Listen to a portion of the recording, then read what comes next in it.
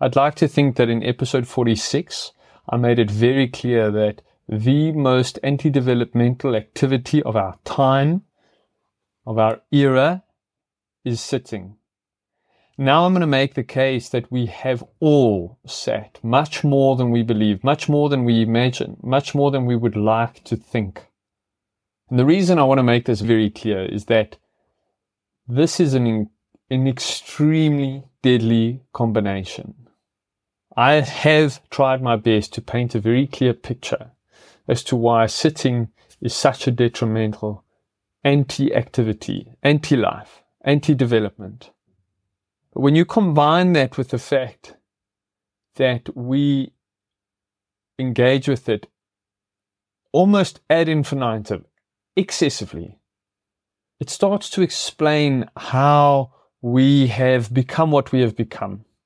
It's especially evident in people who are in their middle to later years, who have spent the most time sitting. We believe it to be completely normal, or elderly people to be completely broken, to be completely immobile, completely dependent, to have lost their independence ages ago.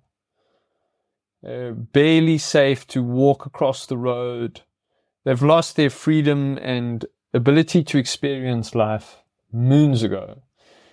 And when we look at a series like The Blue Zones on Netflix and we see these old people who are centenarians, 100 years old or more, and they're active, moving around, independent, engaged with life, we think of it as a marvel.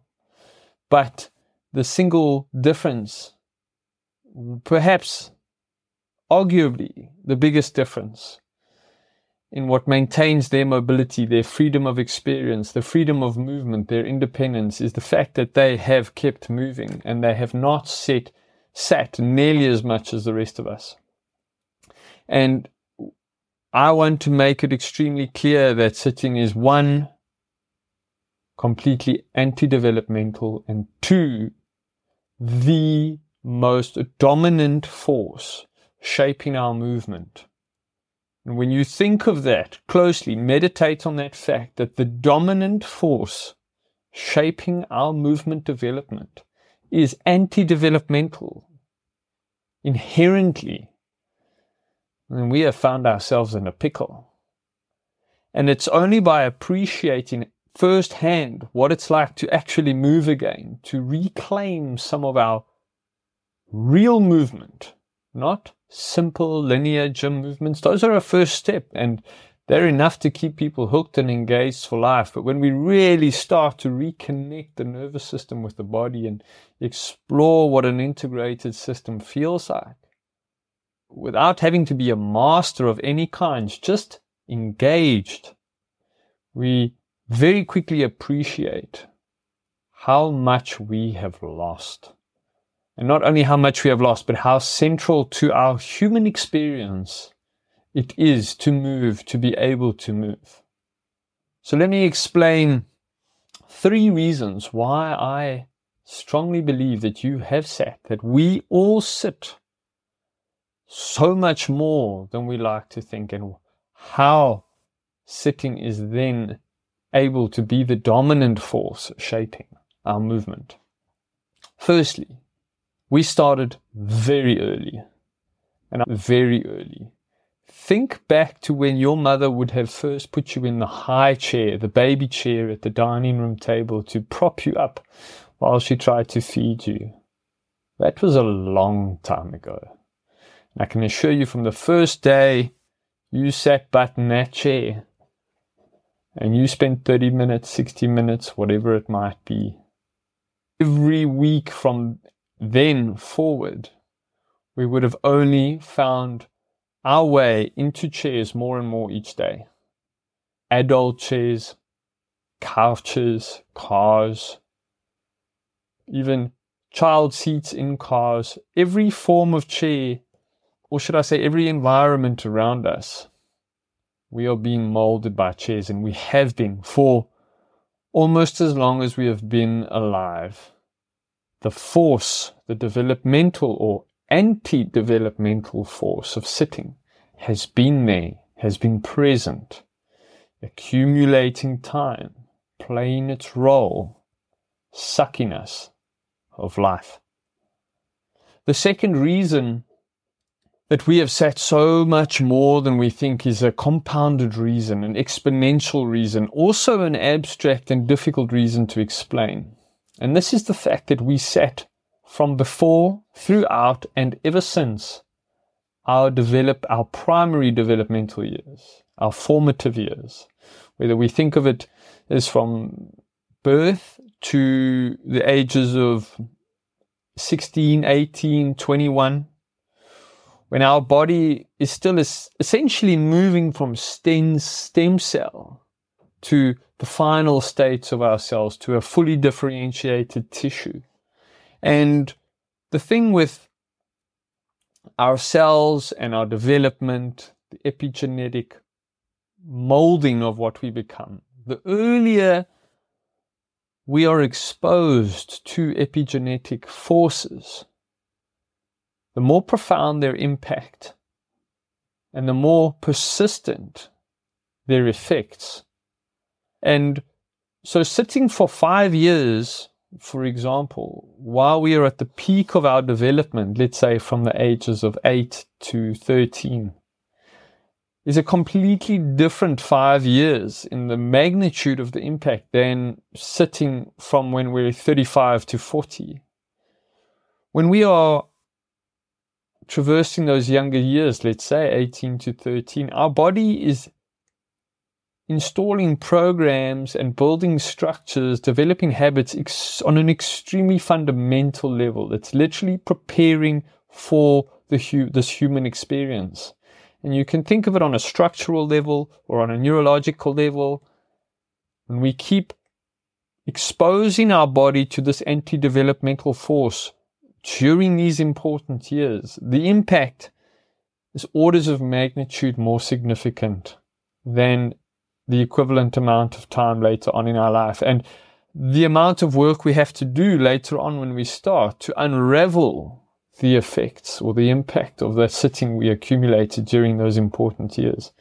The amount of work we have to do is much more than we think. It takes a lot of energy, a lot of very focused and intelligent effort to unravel. And I'm not even sure if we can completely unravel all of it. It's like a very deep trauma in our body and in our nervous system. We can learn to navigate it with much skill, and we can learn to minimize its impact on us significantly, but to completely reverse it might even be impossible for many of us and require continuous effort.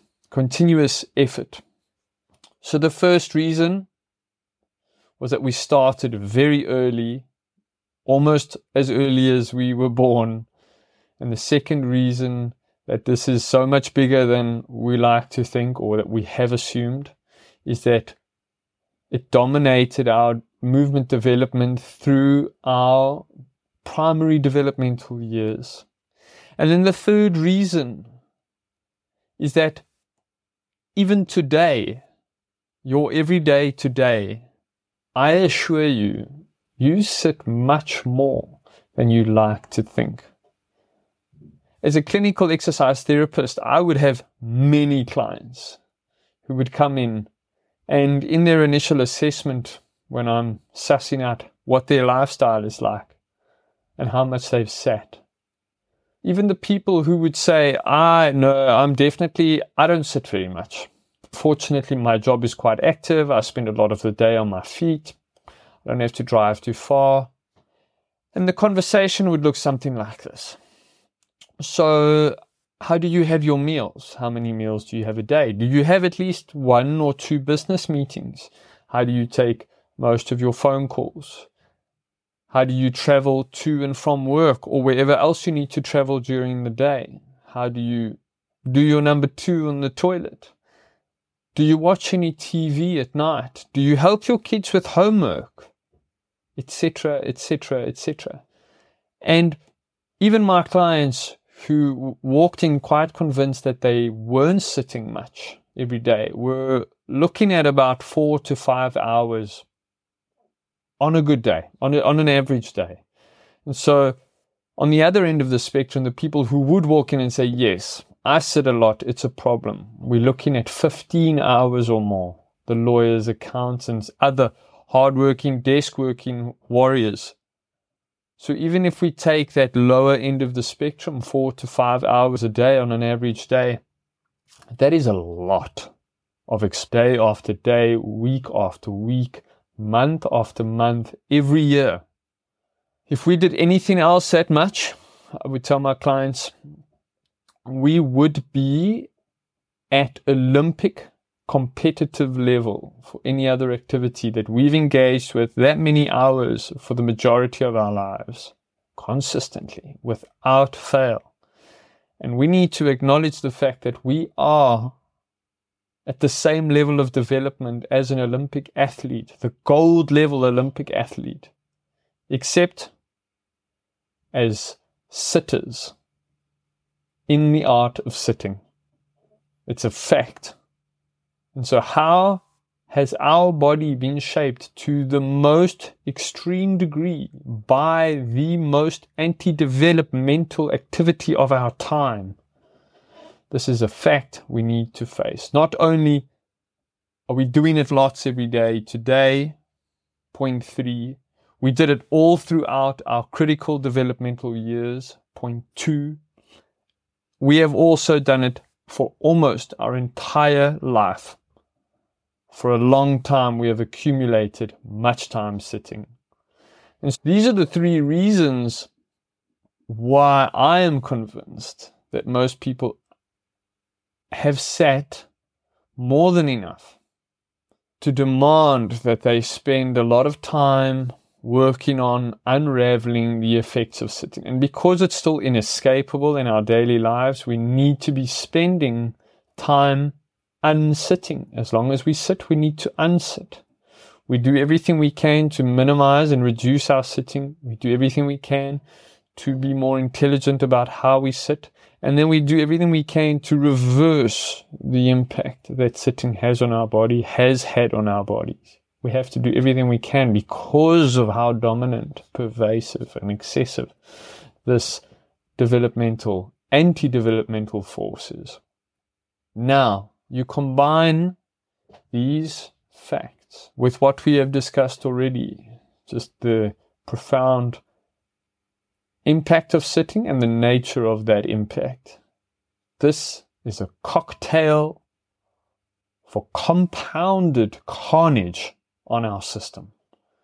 And like the 2 fish swimming through water that have no idea what water is, so too do I strongly believe that we completely underappreciate how much life that sitting is sucking away from us.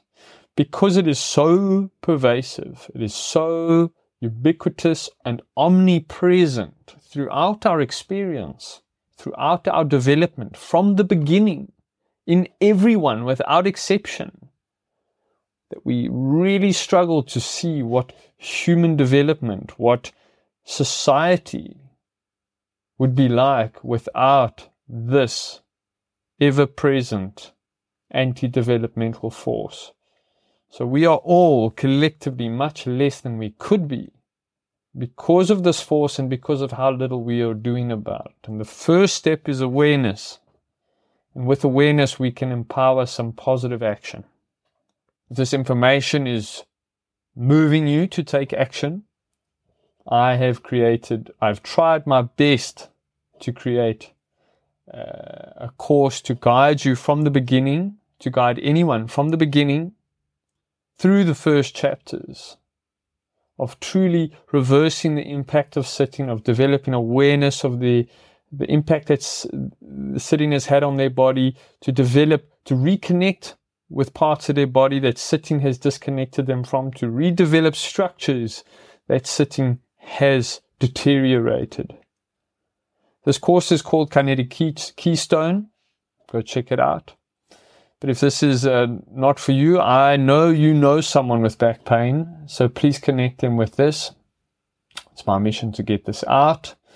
You can do your good deed for the day by sharing the message. And until next time, I wish you wellness.